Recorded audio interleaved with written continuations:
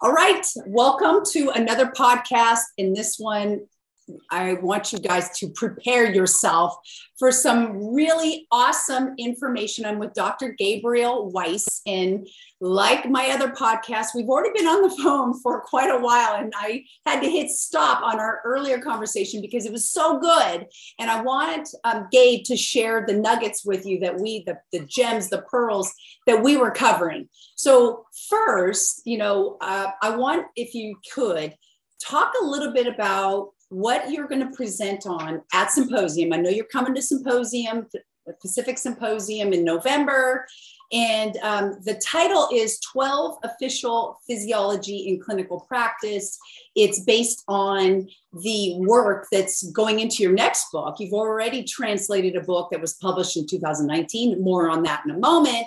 But in your words, please share a little bit about your 3-hour workshop. It's on the 4th of November at Symposium. This topic, you and I, please also include the discussion that we had before I hit record on the holographic nature versus holotropic nature that you see out in the world.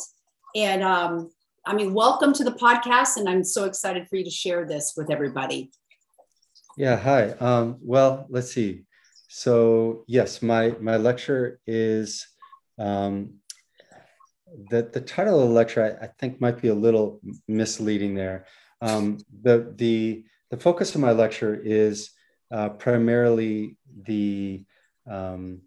is chapter 8 of the Yellow Emperor's Classic of the Simple Questions. And it is the Linglan Midian Lun, which is the kind of secret treatise of the Library of the Miraculous Orchid. And there's a lot you can kind of read into the title and whatnot. But essentially that chapter describes the 12 officials or the 12 offices, what are referred to as Guan. And it essentially creates a metaphorical description of these 12 organs that are in the body, with reference to their role in kind of I guess you could think of it as a government. So in the description of my lecture, I use the word cybernetic, kind of the cybernetic relationships of the organs in the body. And this passage, cybernetic, the word cybernetic, it sounds funny, but it really is simply a system with independent or individual actors that react toward one another and regulate one another through the role that they play with one another. So in the human body, of course, in Chinese medicine, each organ, the activity of each organ is modified, and it responds to the activities of other organs. And of course, we're familiar with this type of network dynamic on multiple levels as students of Chinese medicine. We have the 5 phases or the 5 elements. We have the 12 organs. We have very basic ones like yin and yang, fullness and emptiness. So in this passage, I think it's very interesting in that the organs are actually related toward a particular official, and each official is given a role, kind of what their role is, and then what emerges from that role. And like most of the classics, if you just read through it, you just kind of do a glossy reading of it. It's really not terribly interesting. Dr. Liu, in the book that I translated in Classical Chinese Medicine, in the first part of that book, he references this, I think, very important point, which is if you just read the classics and you just kind of read over them, it's kind of like, oh yeah, I knew that, and it doesn't seem either profound or interesting, but and he gives this description of people, other practitioners who will have the Yellow Emperor's Classic on their desk, kind of in a pile of other books, collecting dust, and then they have all these and this is his description, they have all of these current journal articles and textbooks on, modern physiology and pharmacology and, current scientific studies, in particular herbs and things like that. And the classics themselves are like become almost entirely neglected.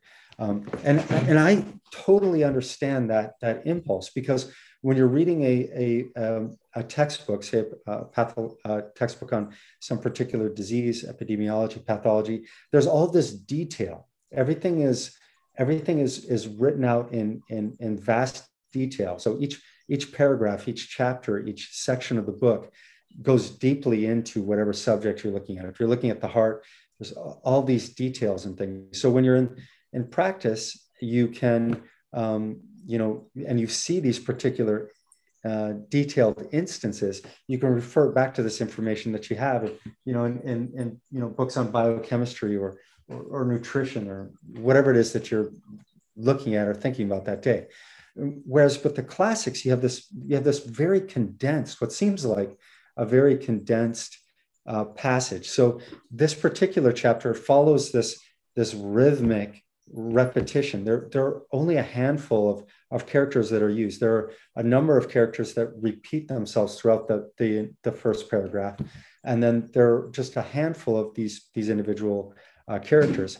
But when I was teaching the integrative anatomy, physiology, and biochemistry, at that time I was fascinated by and I've always been with the Chinese language. I was fascinated by the etymology. I can remember when I first started learning Chinese, when I was learning the characters, I really wanted to know what this was a picture of. My first Chinese professor, Hyung Ru, who's Korean, was an absolutely amazing Chinese professor. He had the character there. Every once in a while, I would say, "Oh, and this is a bed, this is a person." And I would ask him, well, what are these other parts though? Like how many, what's this? And he wasn't that interested in it himself. His interest lay elsewhere. He was into poetry and things like that, but he wasn't interested in the etymology. Whereas I really wanted to understand what the kind of the nuts and bolts of the character were. And this for me was an interest or a passion that I had even before I got into Chinese. Even when I was just reading books as a high school age student, I loved learning the etymology of words, seeing where they came from, what they were constructed of, what they really meant. And a lot of the meaning, the word would kind of come alive when I understood the etymology, because within the etymology you have the analogy, which makes the word work. So all of our thought, all of the things that we're trying to convey through words or ideas or larger constructions like sentences or paragraphs or essays or stories or whatever it is, they're all more or less elaborate analogies. There's a book called Surfaces and Essences by the same author who wrote Gödel, Escher, Bach. He talks all about it's Douglas Hofstadter. He talks all about how all of our thought in Surfaces and Essences, he goes into it in very, he goes through it very exhaustively. He shows how all thought, all ideas are essentially exercises in analogy. So one of the problems, and this is something that Pedro Domingo pointed out in his book on the master algorithm, one of the problems in trying to teach a machine to think or to speak the way a human does. So one of the obstacles to even achieving the what is referred to as the singularity in the tech world, in artificial intelligence, when artificial intelligence will become truly intelligent the way that the human mind is this inability to grasp analogy. So you and I use analogy all of the time. We use it without even thinking. So every time we do something one way and we run into a situation that's similar but different, it could be a very different context. For instance, we could have a bucket with a hole in it and we want to plug the leak. And so we find something malleable, sort of squishy, that we can stick in the hole to keep the bucket from leaking. all of that, something squishy to stick in the hole, and all those words, everything that I just said to you that you immediately grasped and understood, all of that was analogical. And so you could come to a completely different situation. It could be a situation where you have a secret that you want to keep, that you don't want anyone to find out, and someone else knows about it, and you're afraid that they're going to tell people, or maybe they've already started telling people, and you want to go and kind of plug that hole. You want to stop that leak. That's all an analogy. So two totally different. For a robot would look at it and go, "What the fuck? Excuse me. What's I don't understand." Over here we have a bucket with a hole in it. Over here we have a person who has information. They don't see how those two things are similar.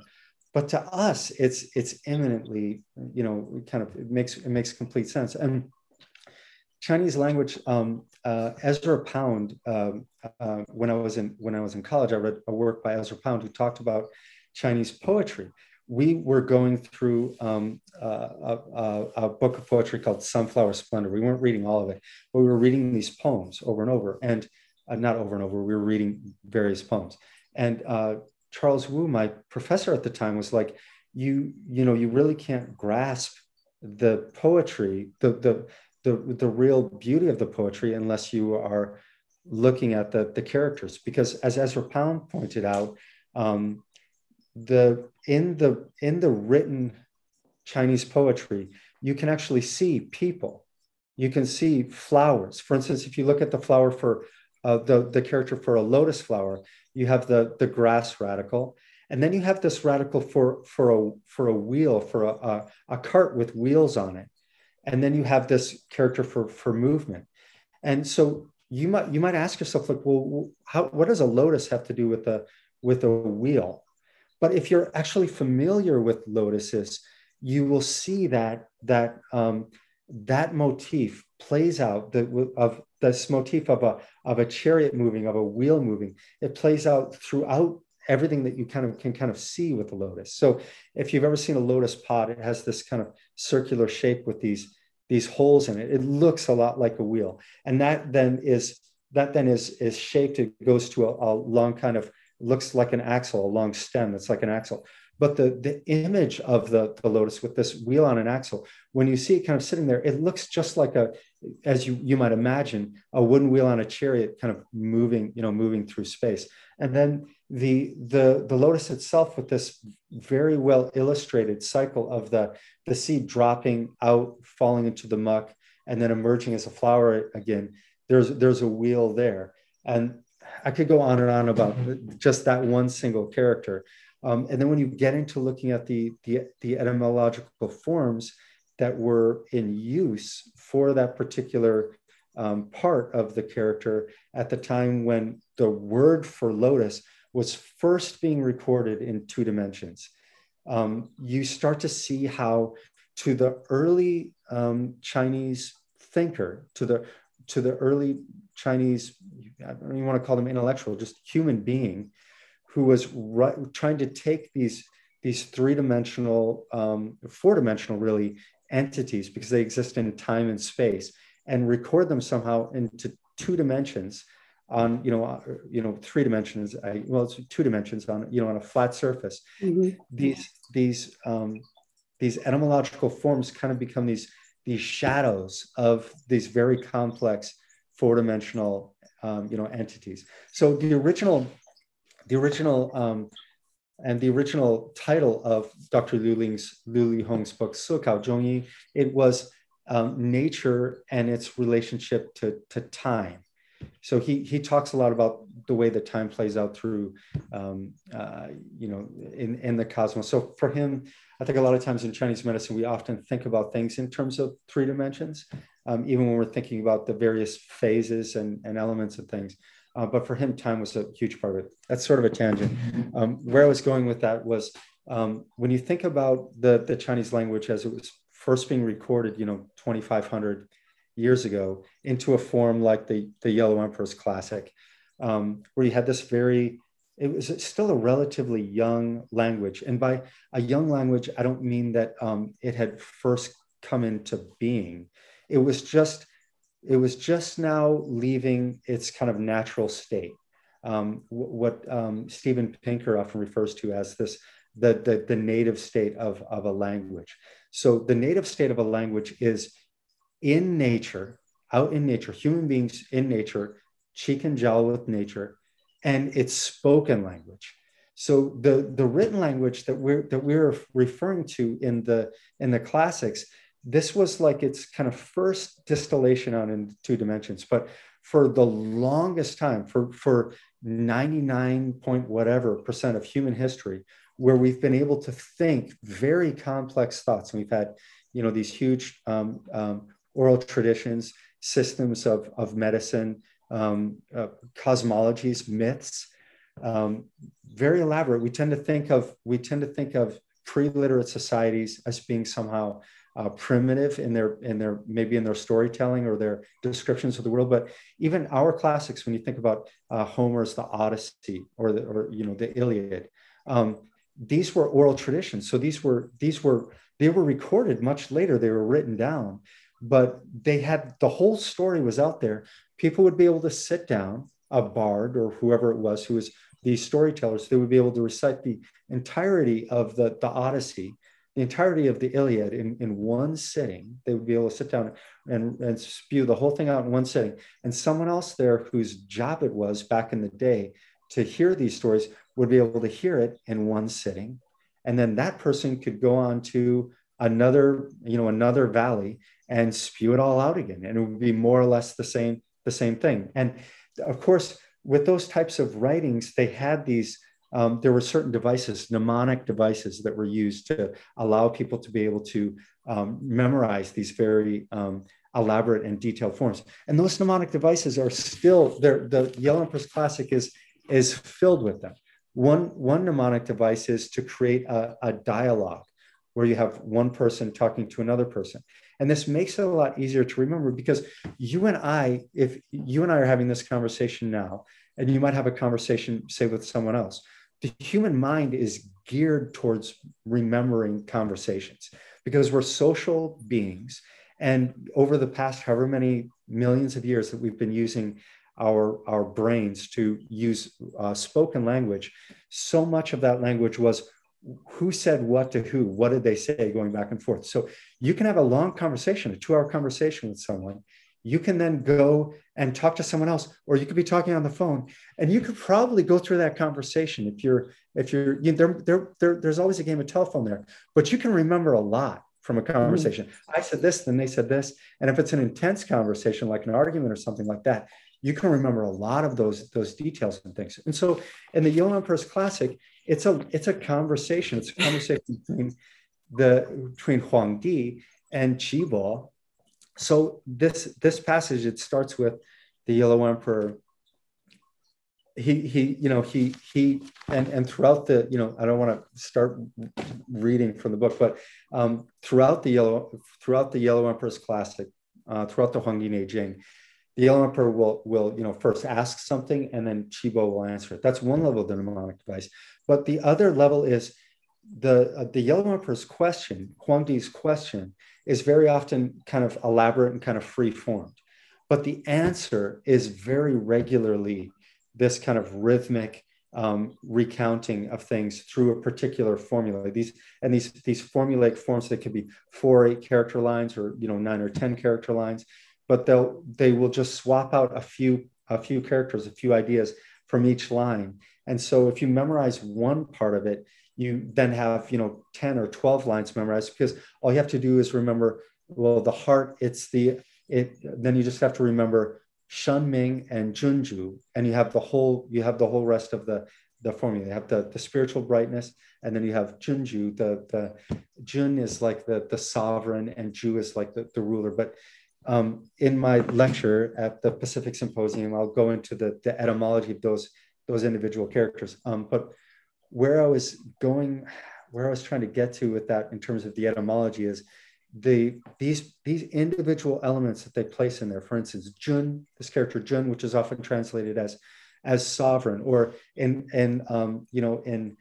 translations of the I Ching, like Wilhelm Barnes' translation of the I Ching, which is still my favorite translation, in part because it has it has Carl Jung's introduction to the I Ching, which talks about a lot of the things that I'm interested in, synchronicity, this use of archetypes and these kind of forms and whatnot. But in any case, that character Jun is translated as like the gentleman or the superior man, calls it the superior man, which already there are some issues there. But Jun as a character itself, it has a hand holding an instrument, some sort of writing utensil, so writing, and then it has the mouth.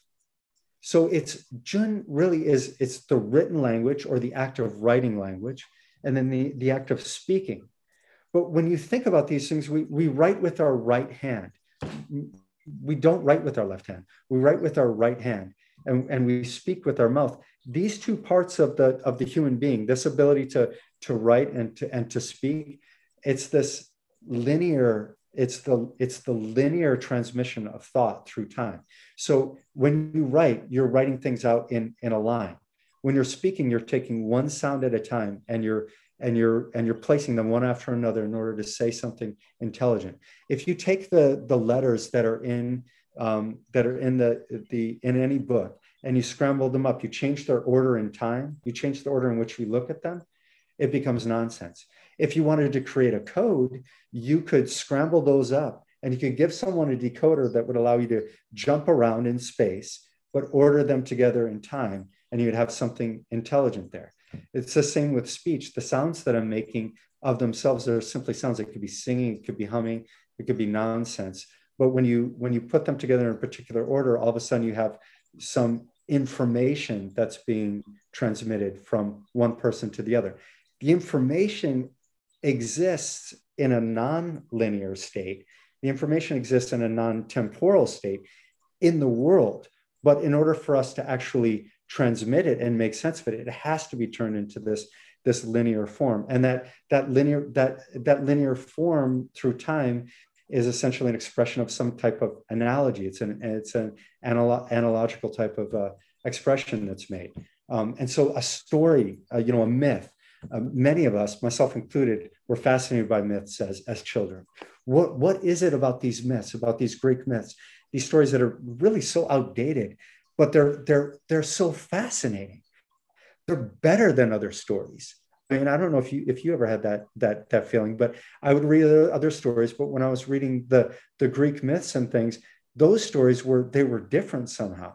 And to my mind, the reason why those analogies, those stories are different somehow is they were distilled out as the myths of the gods, because they really were illustrating these archetypal forms that emerge everywhere throughout our world. We find them all over the place. The reason why, when we're 10, 11, 12, 13, when our, the part of our brain that processes language and processes time and consequences and everything else like that is really forming, and we're getting a sense of the way the world works in terms of time in that way. The reason why I believe we're so fascinated by these myths, these Ur stories, these original deep archetypal stories, is because they resonate with all of this information that we're getting all the time from the world around us, that seems kind of nonsensical and varied and how can I describe it? Circumstantial, but is actually tied in with the kind of the core essence of how our world, our solar system, how human life is kind of working with itself. And when you think about the Greek myths, or even the elements in Chinese medicine, and you have like the solar system, we are existing on this spaceship that's somehow finely tuned, and this is all now coming to light with modern physics. These planets that are out there, human life as we know it right now wouldn't exist. We wouldn't have it the way that we have it if it weren't for these planets being lined up just exactly as they are. You take a planet out of there and things start to go haywire, and human life and life as we know it, this cosmos that we have, wouldn't exist as we are. So the biosphere, where we have living things, what's supporting that extends out into this cosmos. And when the early Chinese thinkers that were or I don't even want to call them thinkers, just people that were on the planet, they would see the fire star, Mars, this reddish star that they could see. There was no light pollution or anything like that. They could climb up on a mountain. They could look out. They could see this reddish star. They could see its rhythm because there wasn't any TV to watch. What there was, if you wanted to look out and know the mind of the cosmos, you would look up into the sky. But they would see the rhythm of it. They would see the light, the quality of its energy, and everything else. And they would realize that this whole Xing, this fire star, was related to, you know, the fire in the body and the cycles of fire that they would see out in the world, both in time and space, and in terms of, you know, what's referred to as the doctrine of signatures. But it's really just the kind of imminent information that we're getting from the world all around us all the time, that makes immediate sense to us just based on our biology, psychology, whatever you want to call it. Where was I going with that? I'm sorry. I kind of no. This, I mean, I am getting entranced with this. And a thought that occurred to me when you were beautifully describing how we interface with the cosmos and how all the planets have to be perfectly aligned for us to exist. Yes. Can we bring that back to your talk and say that that's the microcosm within the macrocosm, in that yes. the 12 officials, if you remove one of them, it's like chaos ensues, absolutely. and then you don't have a living, breathing body. I mean, that's what we were talking about before I hit record, is that we're seeing these patterns everywhere, holotropically, and we were talking about that. And I think you're right in there. You're right on that vein of concept. So thank you for bringing me back down to earth, because in the 12 officials, the first official that's described is the heart. And after they go through all the officials, it says that, you know, the ruler, which Junju, Shanming Qian, if the ruler is not bright, then essentially, all manner of disease can emerge in the body, and it became clear to me early on when they were talking about the heart, the Xin, which is really heart and mind. They mean that Xin, the character Xin, means both heart and mind in Chinese medicine. So Xin Li Xue, studying what's in the heart, is psychology. But when they talk about the organs, they have the Xin Zang, the organ of the heart. But I can remember when I was looking at, when I was teaching anatomy, physiology, and biochemistry, when I was looking at when I was reading biochemistry, it was actually this Stryer version of biochemistry there, which is still the best edition of that particular book, that biochemistry book. He talked about mitochondria. And one of the first ways that they discovered mitochondria was they discovered the cardiolipin, which is kind of it makes up the waxy membrane of the mitochondria, which is inside the cell. And so when they found this cardiolipin first, when they took the heart tissue and they really just boiled it down, when they boiled down the heart tissue, they would get this fat that they didn't get as much of from other tissues. You get some from skeletal tissue and other things, but in the heart, you get a lot of this cardiolipin, and it was a waxy type of fat. And this waxy fat is what sort of insulates the mitochondria and allows for the proton transport chain, this voltage to be created between the outside and the inside of the mitochondrial membrane. It's a double membrane with this kind of crystalline matrix on the inside of it. But in any case, right away, I was like, that's fascinating, because why is it that mitochondria are so prominent in the heart? And when I started looking at mitochondria and looking at their role in the human body, and then looking at the role that the Chinese posited for the heart in the human body, I realized that, there is the organ of the heart, but the description of the heart in Chinese medicine overlaps way better with mitochondria and mitochondrial function than it does with the physical organ of the heart. Those two things don't overlap. The physical organ of the heart, you can look at the pericardium. You can look at a lot of different. You can look at various other organs, and they will all interrelate with the heart there. But when you look at mitochondria and their role in health and disease, it really fits with the heart. And there's a book that recently came out here.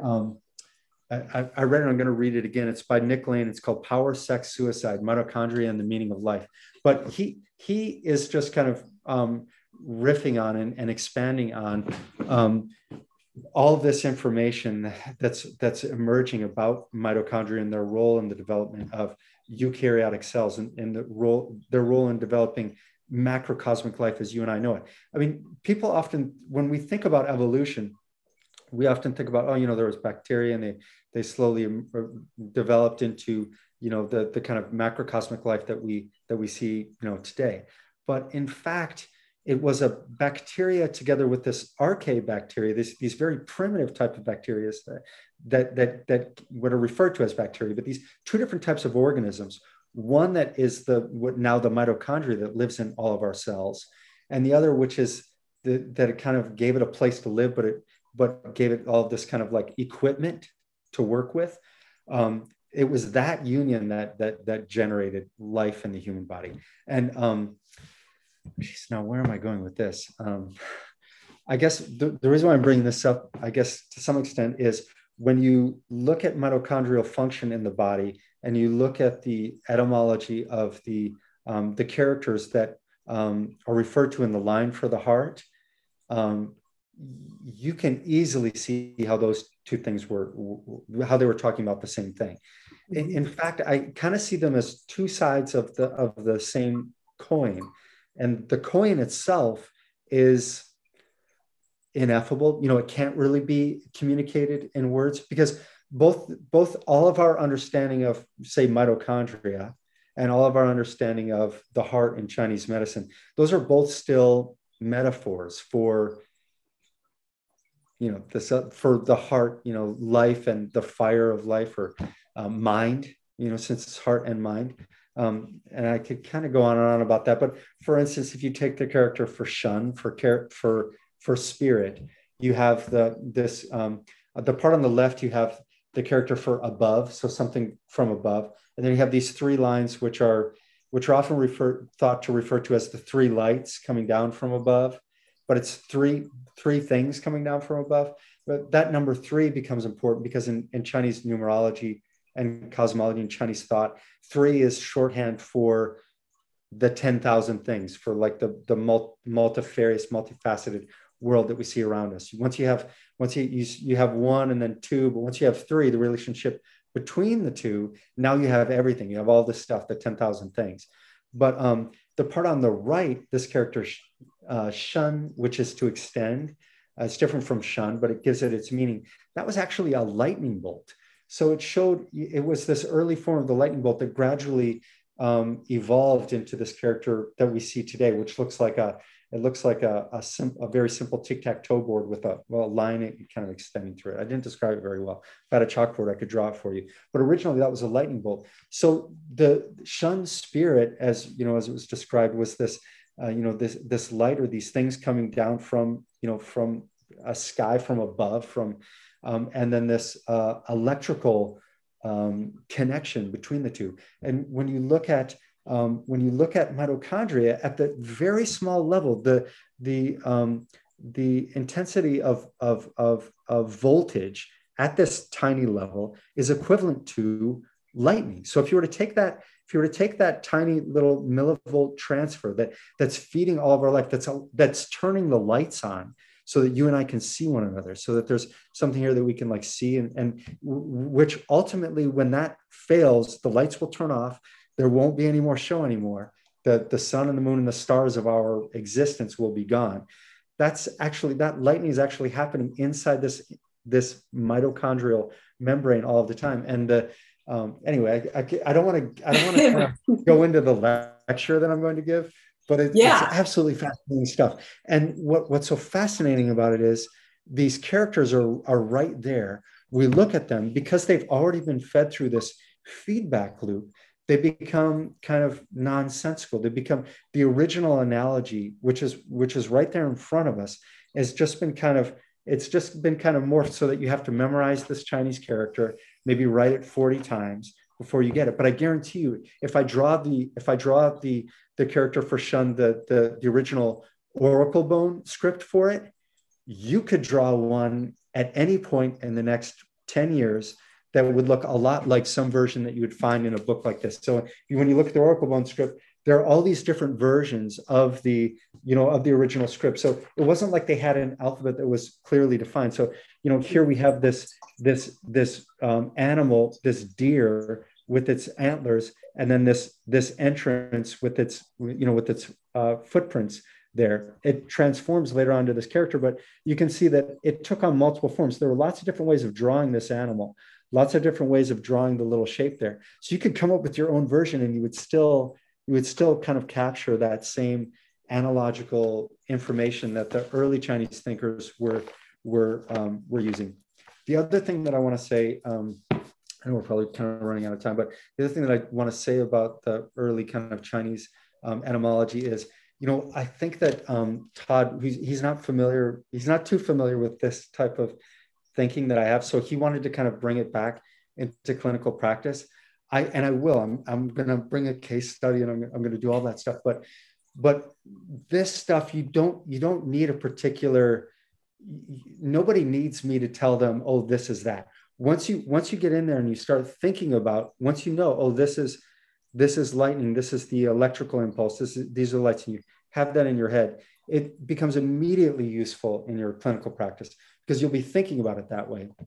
And human beings, the least intelligent human being and the most intelligent human being, they can have a conversation. You and I can have a conversation. If we were out in the garden and we were messing around with plants for a few weeks, we would both be learning from each other. We would both see things about those plants, and we'd both, oh, you put too much water on it, or hey, you stepped on this. We would both be seeing things. In working with the human body, it's not terribly different from that, in that things become too dry or they become too wet. Things become too dark or they become too light. And so the type of kind of common sense, may or may not be that common, but the type of kind of common sense, it's guided by these analogical patterns that were transmitted through the classics. But there was a time when, and these classics were emerged during this time when the human being was still part of nature. So the question of us being like in harmony with nature at that time, it wasn't as much of a question. We were still part of the fabric that made up the natural world. Our ability to kind of accord with things out in nature, these very sophisticated forms out in nature, other creatures, water, plants, stones, things like that. We had a natural, a native understanding of them from interacting with them in our everyday life, and from not having the feedback loops that currently divorce us from the natural world. So also known as distractions, right? Yes. Like our phones, our computers, everyday, absolutely, high-tech life. Yeah. Now, I find this an interesting thing because I'm trying to remember the name of the author, but there was a book called The Alphabet versus the Goddess. And it basically talked about how wherever the written word emerged and became dominant within a culture and a society, is the name of it. Anyway, it'll come to me. But wherever it emerged and became dominant in human society, women were suddenly cast into a lower class. The goddess figures were torn down, and this whole kind of rewiring of the brain started to happen, where we were following this kind of linear type of thought. So we became the right hand, the writing hand, the kind of patriarchal, if you want to call it that, form. There and all these terrible travesties. You'll have to look it up. It's The Alphabet versus the Goddess. It's a great book. But in that book, he actually sees hope, and I'm starting to see hope for human culture and the human mind, because this was written like in the late 70s. This was before everyone had one of these cell phones where we could get lost watching YouTube or whatever. But he saw hope in a way for the human mind, swinging back to a less patriarchal, a society less divorced from the natural world. When we started to look more at images and we started to move away from the actual written word. So I love books, and I'm not going to be able to stop kind of reading or that kind of thing. But I do kind of I think this kind of, I think we're sort of on the verge of the irony, what do I want to call it, the return to what it used to be, or the return to truth. It will be like we're looking at our phone, we're looking at this beautiful kind of waterfall type image thing, and we're trying to engross ourselves in this world, in this thing that we've constructed, and we'll be surrounded by cement and concrete and noises and everything else, and we'll suddenly realize that we can set the phone down and walk out of the city, and we can actually be in that natural world. Like we've created this feedback loop where we're trying to kind of comfort ourselves with these devices and things, but I think every technological step we get closer and closer to this kind of hypnotist trick that we're playing on ourselves, suddenly kind of being revealed to ourselves. And what you refer to it as the return, it will suddenly, this may be how we kind of set ourselves up for that again. It may be that the feedback gets so bad that it starts to turn back into a musical tone again. I don't know.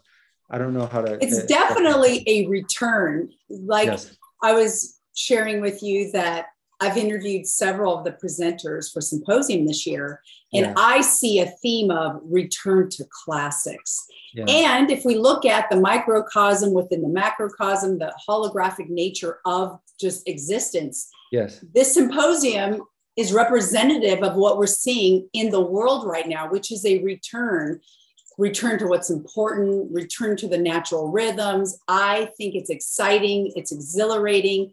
I think from our conversation, not recorded and now recorded, people that come to your workshop are going to be able to actually almost have a new facet on their lens of looking at life and practice. So like you said, you're not there to tell them how to practice or protocols. Instead, they're going to leave and they're not going to see the world different, because already in this hour of talking with you, I am seeing the world around me differently, which creates that feedback loop, which will plug us into that return, which will ultimately do all the things that we're talking about. And right. You're right. Like, I hope you get through your lecture in 3 hours, because this topic is so dense. So I know you're a doctor of naturopathic medicine and also a physician of Chinese medicine. So you speak those languages, you translate Chinese medicine and Chinese text. So you do speak Chinese, and I bet you speak other languages as well. Yes, German. I did a year of high school in Germany, and I have translated some German text. I translated Die Monde des I Chings by Frank Fiedler, which is a book about the I Ching, the moons of the I Ching. That would have been back in 2003 or 4.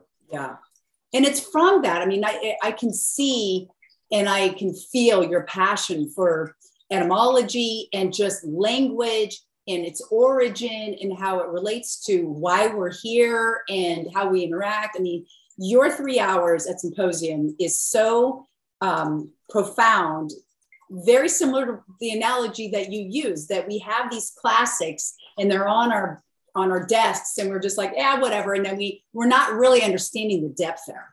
We're just really not understanding the depths that's there until we take the time to look deeper.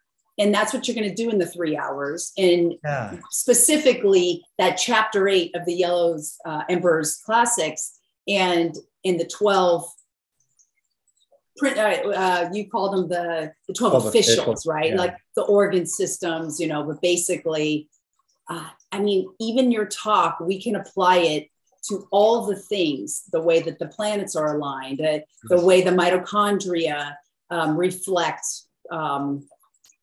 the heart in Chinese medicine. And honestly, I've never, ever heard that. I don't know if it's a concept, it's information, basically. It's, universal information of that little lightning bolt in the mitochondria. Oh, I mean, it's so exciting. And it's found in the characters of Chinese medicine. It is. Yeah, it is.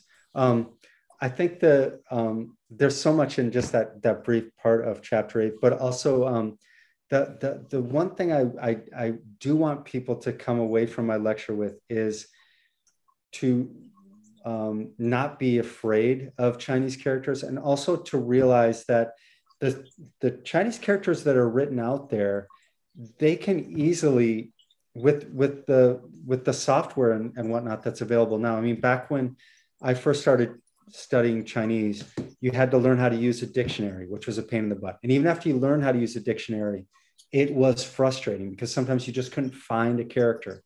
It would be somehow listed, it would be indexed differently. Or nowadays, and I want to give, one of the things I'm going to do is I want everyone who comes to my lecture, I'm going to tell them, you need to download this on your phone. This is kind of how you use it. I'm not going to do a tutorial, but I'm just going to give them an idea of how to use it. And this is where you can go to find etymologies all over the internet now. It used to be, I bought this book, would have been 15 years ago now. And at the time I was so excited. But the amount of information that's on the internet now that you can easily access, even as an English speaker, far surpasses anything that I have in my library. And so, you can go in there, you could be curious about some passage in the Yellow Empress Classic, and you could sit down there and you can really get in there and start to see the living world, the pictures, that the imagery that was created there, that has information in it that you don't even need to translate, because it's an actual picture. It's like looking at someone doing something. Yeah. I love it. When people want to engage with you further, you are a professor at NUNM currently, or not anymore? No. Now I am. If they want to contact me, I mean, I'm happy to give you my email, or I'm on social media. I don't really use it that much. What about at the Clinic 11? I know you have the clinic. You had the Clinic 11 in Portland. Right. So I closed that in 2020, and now I am. I have a clinic space at home. I have another space that I share with a friend.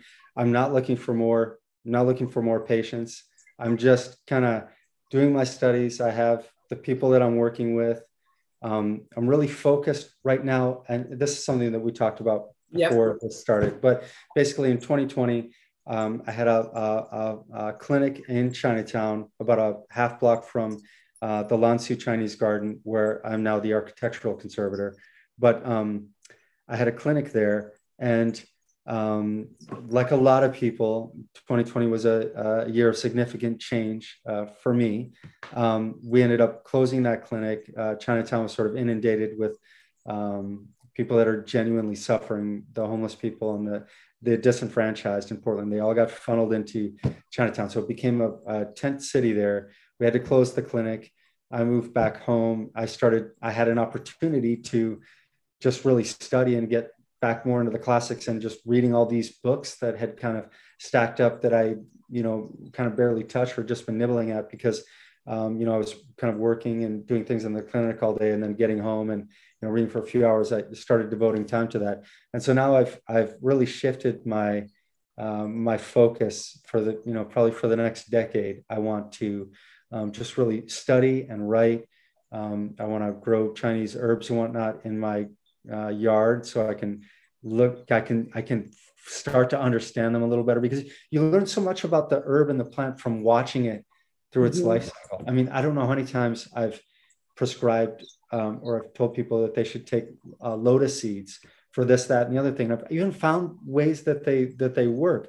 But now having some lotuses in my little pond in the backyard and having to care for them, and seeing the lotuses at the Chinese garden and learning how to care for them and watching them go through their cycle, they're really starting to make sense. I'm seeing more where they would fit into a formula, where they would fit into what they could be used for. I'm seeing a lot more uses for them than I did before.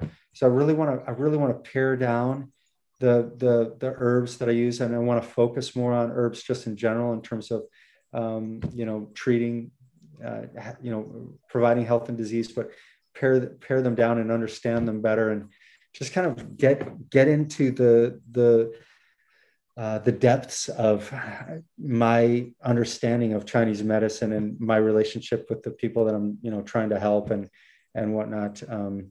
The professor in you, you're not a professor currently employed, but once a professor, always a professor. I imagine after your deep dive and discoveries, you'll want to come out and share those with other people, just like you're doing at Symposium. So. Yeah, I do. It's sometimes I feel like it's, like you shake a bottle up and then you take the lid off and, there's this explosion. Like just in talking to you, so many of these ideas, I've been just in the last few months, I've, read this whole new crop of books on, physics and artificial intelligence and also this new discoveries with the role of mitochondria and the development of eukaryotics and its role just in living cells, the human body, but just living cells in general. But I haven't had much of I've been writing my own things, but I haven't had much of an opportunity to actually talk to anyone because I'm just kind of doing my own thing. But yeah, so it feels like almost like this explosion of ideas when I do get to finally talk to someone. In a way, it feels, there's something about it that feels, it's almost like a deflated feeling that I get. It's like, it's almost like I vomited it all out. You have given us a lot. I hope you don't feel like you vomited because you've given us all so much just in this. Imagine 3 hours of this deep dive and then being able to, you'll never be the same. You're going to go out into the world and look at it so differently. I just love that. I really hope, and I will be following you to see, the other books that are coming out, the other lectures that are coming out.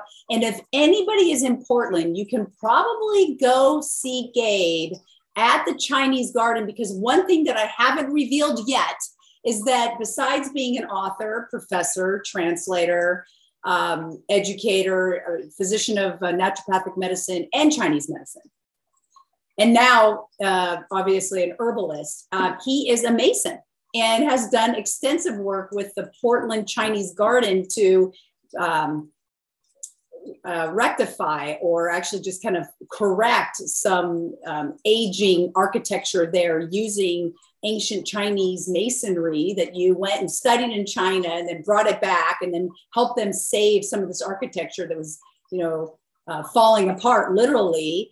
And as you were doing that, you were again seeing Chinese medicine in how even just working on the structure of the building at the garden is very similar to working on the structure of the human body. And it's like the same principles apply. And it's like, you just constantly are seeing.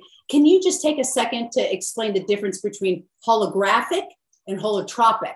Because I'm kind of dancing around that concept right now. Yeah. So that was something that I mentioned. I think I in my description of the lecture, I used the word holotropic, and that I first came across that word in a book this was a long time ago, by Stanislav Grof, The Holotropic Mind. He talks a lot about, these perinatal matrices and a lot about the way, these kind of themes in our lives recur on an immediate way, on an hourly way, anytime we undergo a task over the course of a year, say over the course of a relationship of a lifetime, but the way all of those can kind of go back to this very small event, the event of us, being born, and the way that we navigated that first crisis emerging from the womb out into the world. That's all Stanislav Grof's work. But I like that work. I like that word holotropic. I like it better than Holographic, which was an earlier book by, I think, Michael Talbot. I might be forgetting the name of the author, but he had the book, The Holographic Universe. I know that's the name of the book, but in any case, the reason why I like holotropic better is it does really include the mind and language, what I think of as language.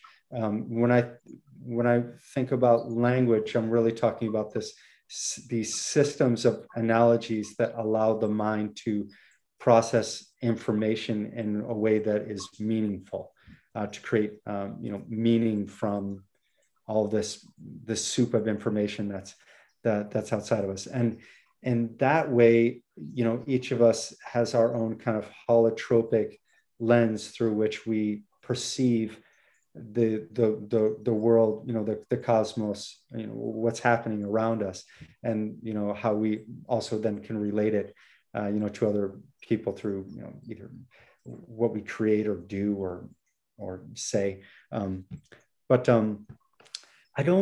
I think for me the real distinction is, I think the ideas were the same. I think that the internal ideas were the same, but I think with Stanislav Grof, he really brought out how our own psyche creates these. I keep wanting to use the word gestalt, but gestalt sounds very static. But in any case, creates these forms. They're dynamic forms. So gestalt isn't necessarily the best way to phrase it, but create these dynamic forms, then recreate themselves throughout our lives. And in terms of health and disease, it's very important, because in chapter 8 of the Yellow Emperor's Classic, in the treatise of the secret library of the miraculous orchid, the Linglan Midian Lun, it's talking about this network of 12 officials, how they relate to one another. And once you understand them individually, you can kind of start to think, and it's maybe a little difficult for us because the metaphor that was used in this book was written at a time when there was a particular system of government that probably seemed kind of imminent to the early Chinese thinker. You had the minister and the emperor and these types of things, and the names for those roles were tied together with these more kind of elemental descriptions of kind of cosmic descriptions of how that role might fit into the larger cosmos. But in any case, when you start thinking about these larger networks and you think about the person who's in front of you, you can kind of start to see how these particular aspects of the person, these particular roles that are playing a part within the person, what their disharmonies might be, and how you might be able to restore them to health by making adjustments here and there to these relationships. Because the Yellow Emperor asks, he says, I'm gonna have to put my glasses on because I need glasses these days, but Huangdi Wan Ye, Yu Wan Tian Yi. Oh, sorry, I'm in the wrong. I've opened up chapter 9 there.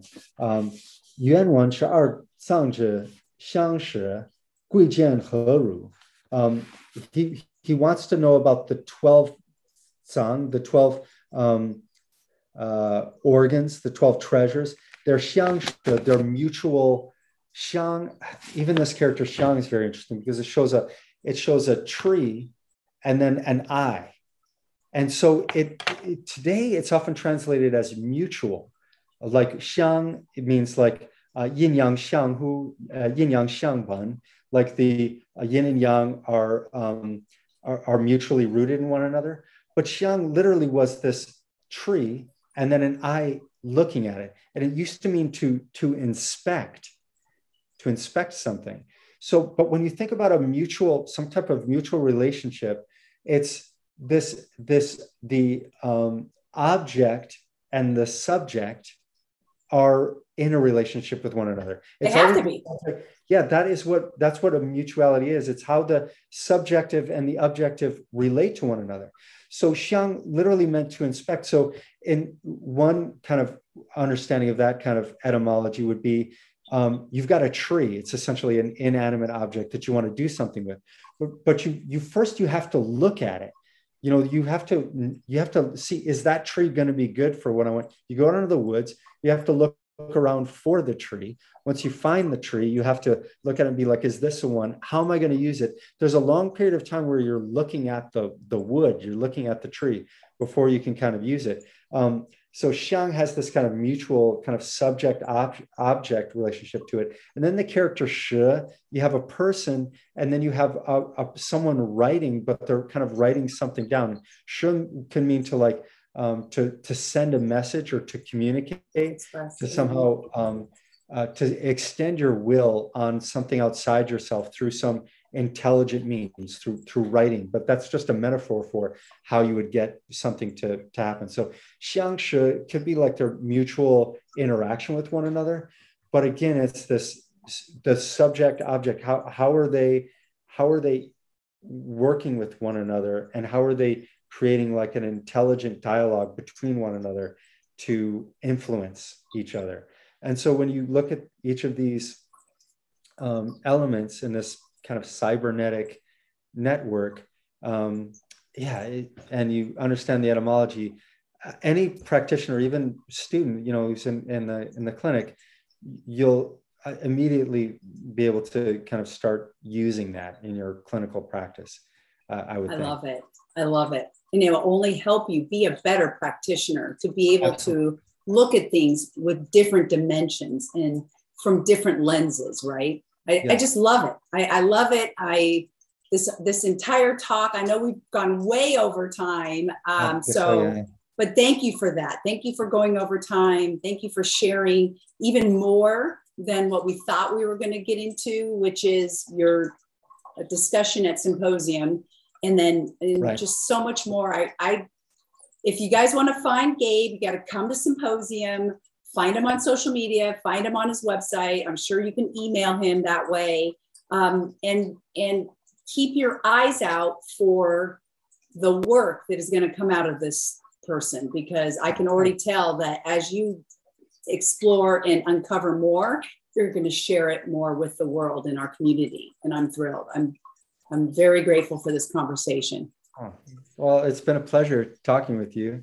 And I'll see you, because I'll be at Symposium myself. And if I'm in Portland, I'm coming to the Chinese Garden to see your work. I know you're at the Vancouver Chinese Garden as well. Yeah. And I mean, just talk about dimensions and multifaceted. You're the guy.